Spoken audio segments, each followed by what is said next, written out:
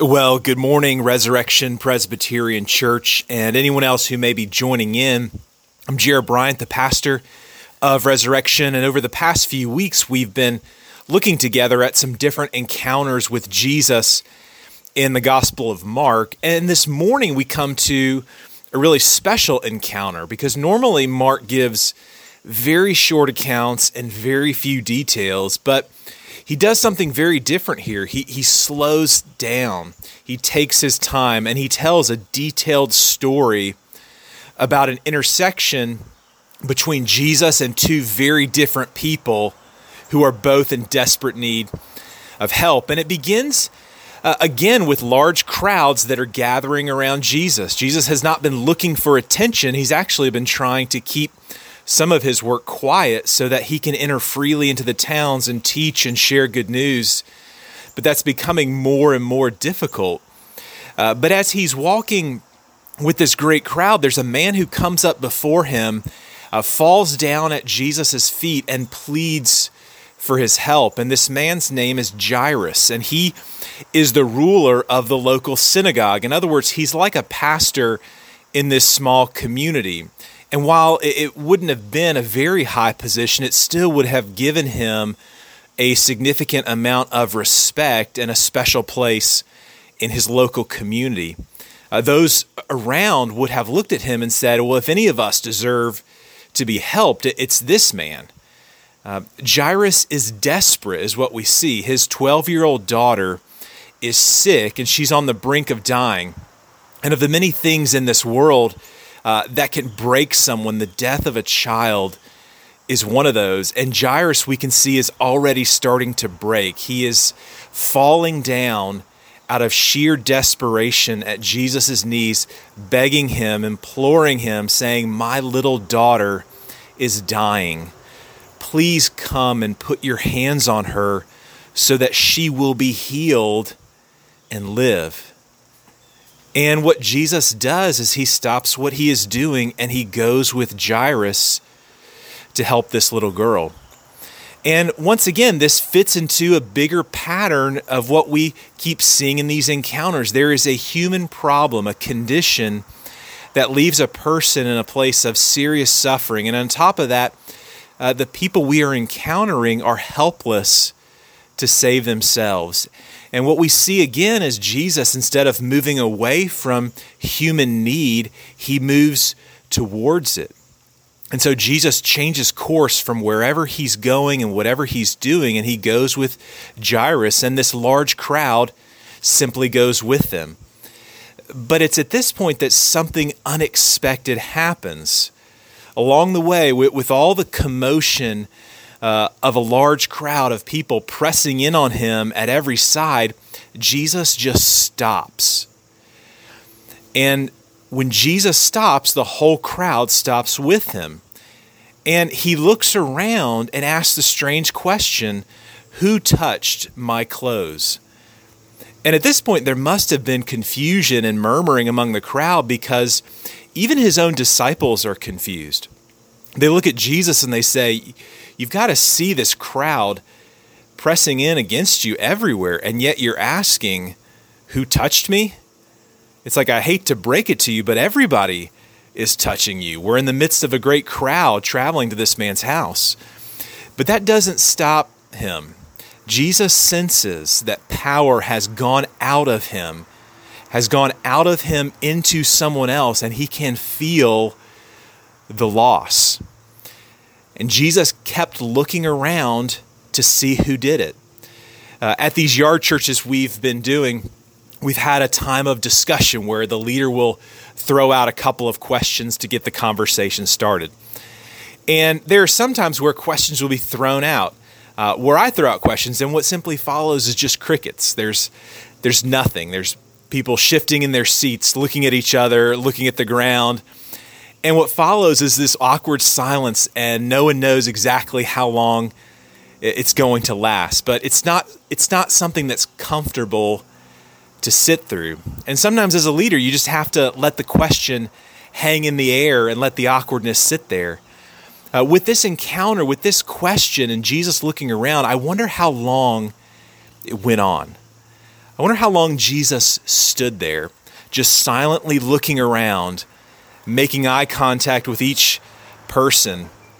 And the crowd was probably much more quiet than it had been just moments ago. And I imagine the tension is building. People are whispering to each other, why did he stop?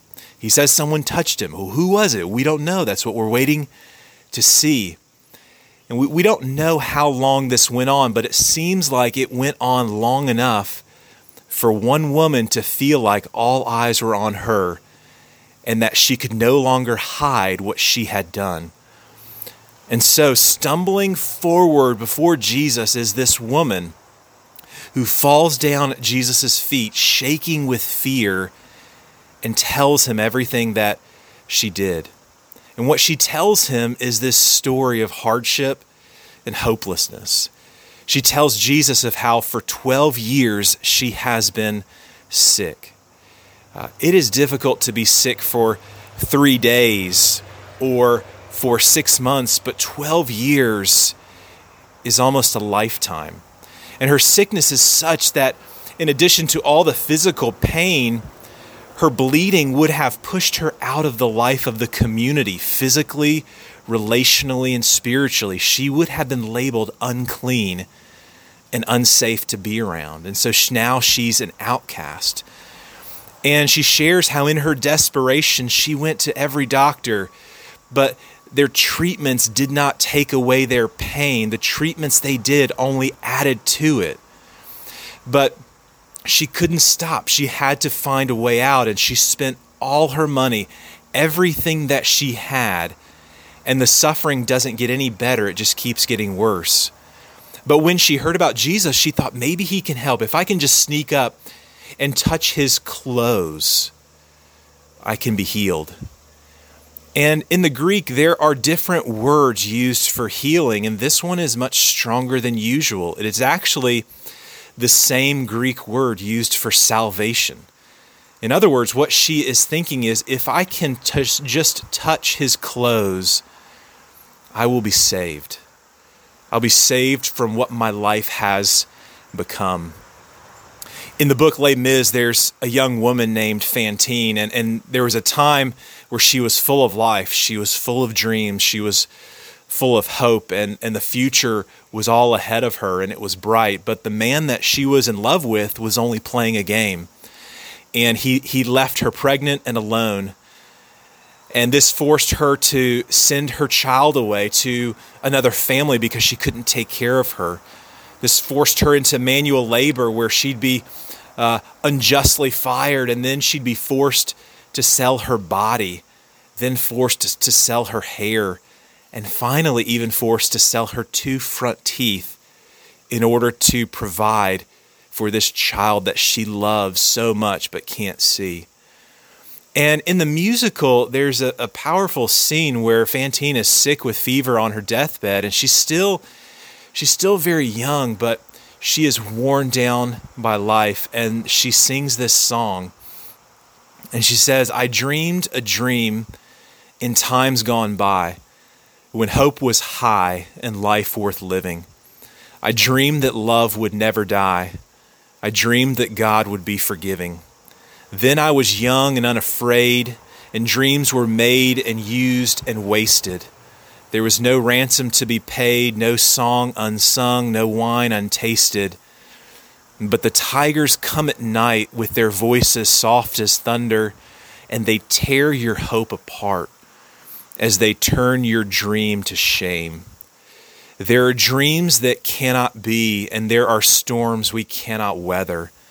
I had a dream my life would be so different from this hell I'm living, so different now from what it seemed. Now life has killed the dream I dreamed. This nameless woman before Jesus was worn down by suffering, trembling with fear, desperate to be released from this hell that has become her life, telling the truth, wondering how Jesus will respond to an unclean woman sneaking up and physically touching a clean religious man and somehow taking some of his power. What she did was incredibly risky.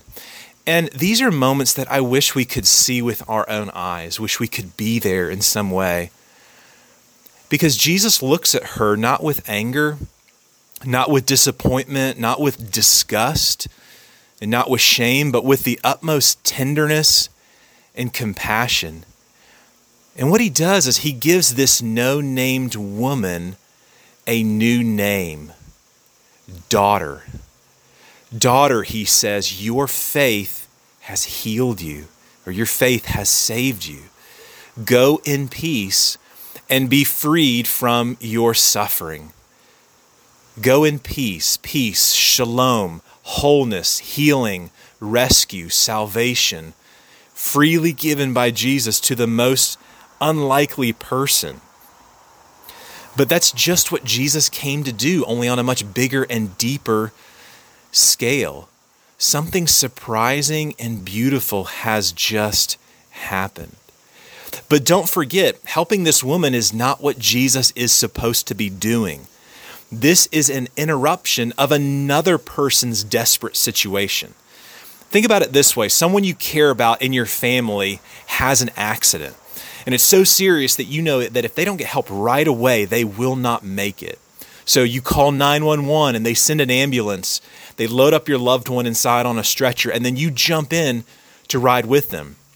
You're going down the road, the sirens are on, the lights are on, and you are trucking it to the hospital to get there in time, and you just don't know if they will make it. But then along the way, the ambulance just stops. It turns off the lights, it turns off the sirens, and then the driver gets out. And there's a young homeless man who fell off his bike and is badly hurt, but it's not fatal. So the EMTs, they get their stuff out and they begin to ask him questions, and they begin to help him and treat his wounds. Now, as you are in the ambulance sitting beside your loved one who is dying, what are you thinking in that moment? What are you thinking about what they are doing and about your need and about what is going to happen? That's probably some of what Jairus is thinking in this moment. As this crowd stops, as Jesus takes his time, looks around, and as he engages in a conversation with this woman, a ruler of the synagogue, a religious man whose little girl is dying, and here an unclean woman, an outcast, is stopping Jesus, taking up his time, using his healing power. And you can picture Jairus thinking, why are you stopping when my daughter is sick and about to die? And you can picture Jesus answering, I'm stopping because my daughter is sick too. And while she looks like she has no value to this world, she means more to me than you will ever know. Yes, he will help Jairus and his daughter, but he will also stop everything he is doing to help a suffering and unclean nobody. Because to Jesus, she is somebody. Even more than that, she's family. Jesus is turning people's understanding of the kingdom and of the heart of God upside down, and it's good news for those who need it most. But he's not done with Jairus yet. As Jairus is waiting on Jesus in what probably felt like a lifetime, a messenger comes and says, you don't need to trouble the teacher anymore. Your daughter is dead. And Jesus' response to Jairus in this moment, whose life has just been shattered, is to say, do not be afraid. Just believe. Or just trust. Trust me. So they go to his house, they work their way through the weeping and the wailing that's already begun, and when Jesus says there is still hope, they just laugh in his face. But Jesus takes a small group upstairs. He comes to this little girl and he takes her by the hand and says to her in Aramaic, little girl, get up. And just like that, the grip of death on this little girl is broken and she is saved. Now, this won't be the last time that Jesus is laughed at when he's trying to save someone. Because there will be a time coming soon where Jesus will not only be laughed at, but mocked, beaten. He will be dressed in royal purple and given this crown of thorns and hailed jokingly as the King of the Jews come to rescue humanity. And as he's hanging on the cross, facing suffering like nothing we can ever imagine, he is completely helpless, and these words are shouted against him. Look at him. He saved others, but he cannot save himself. He healed others. He cannot heal himself. He rescued others, but he cannot rescue himself. What kind of Savior is that? But what they didn't realize is that the only way that we can truly be rescued and saved is by Jesus not saving himself. This is what he came for, to liberate, to heal, to forgive, to reconcile, to use his power to save us. But power must come out of him in order that it might come to us. He must lose if we are to gain, but it will come at a greater cost than we will ever realize. Our desperate need is not an interruption to Jesus. It's the heartbeat of his life, then, now, and always. Amen and amen.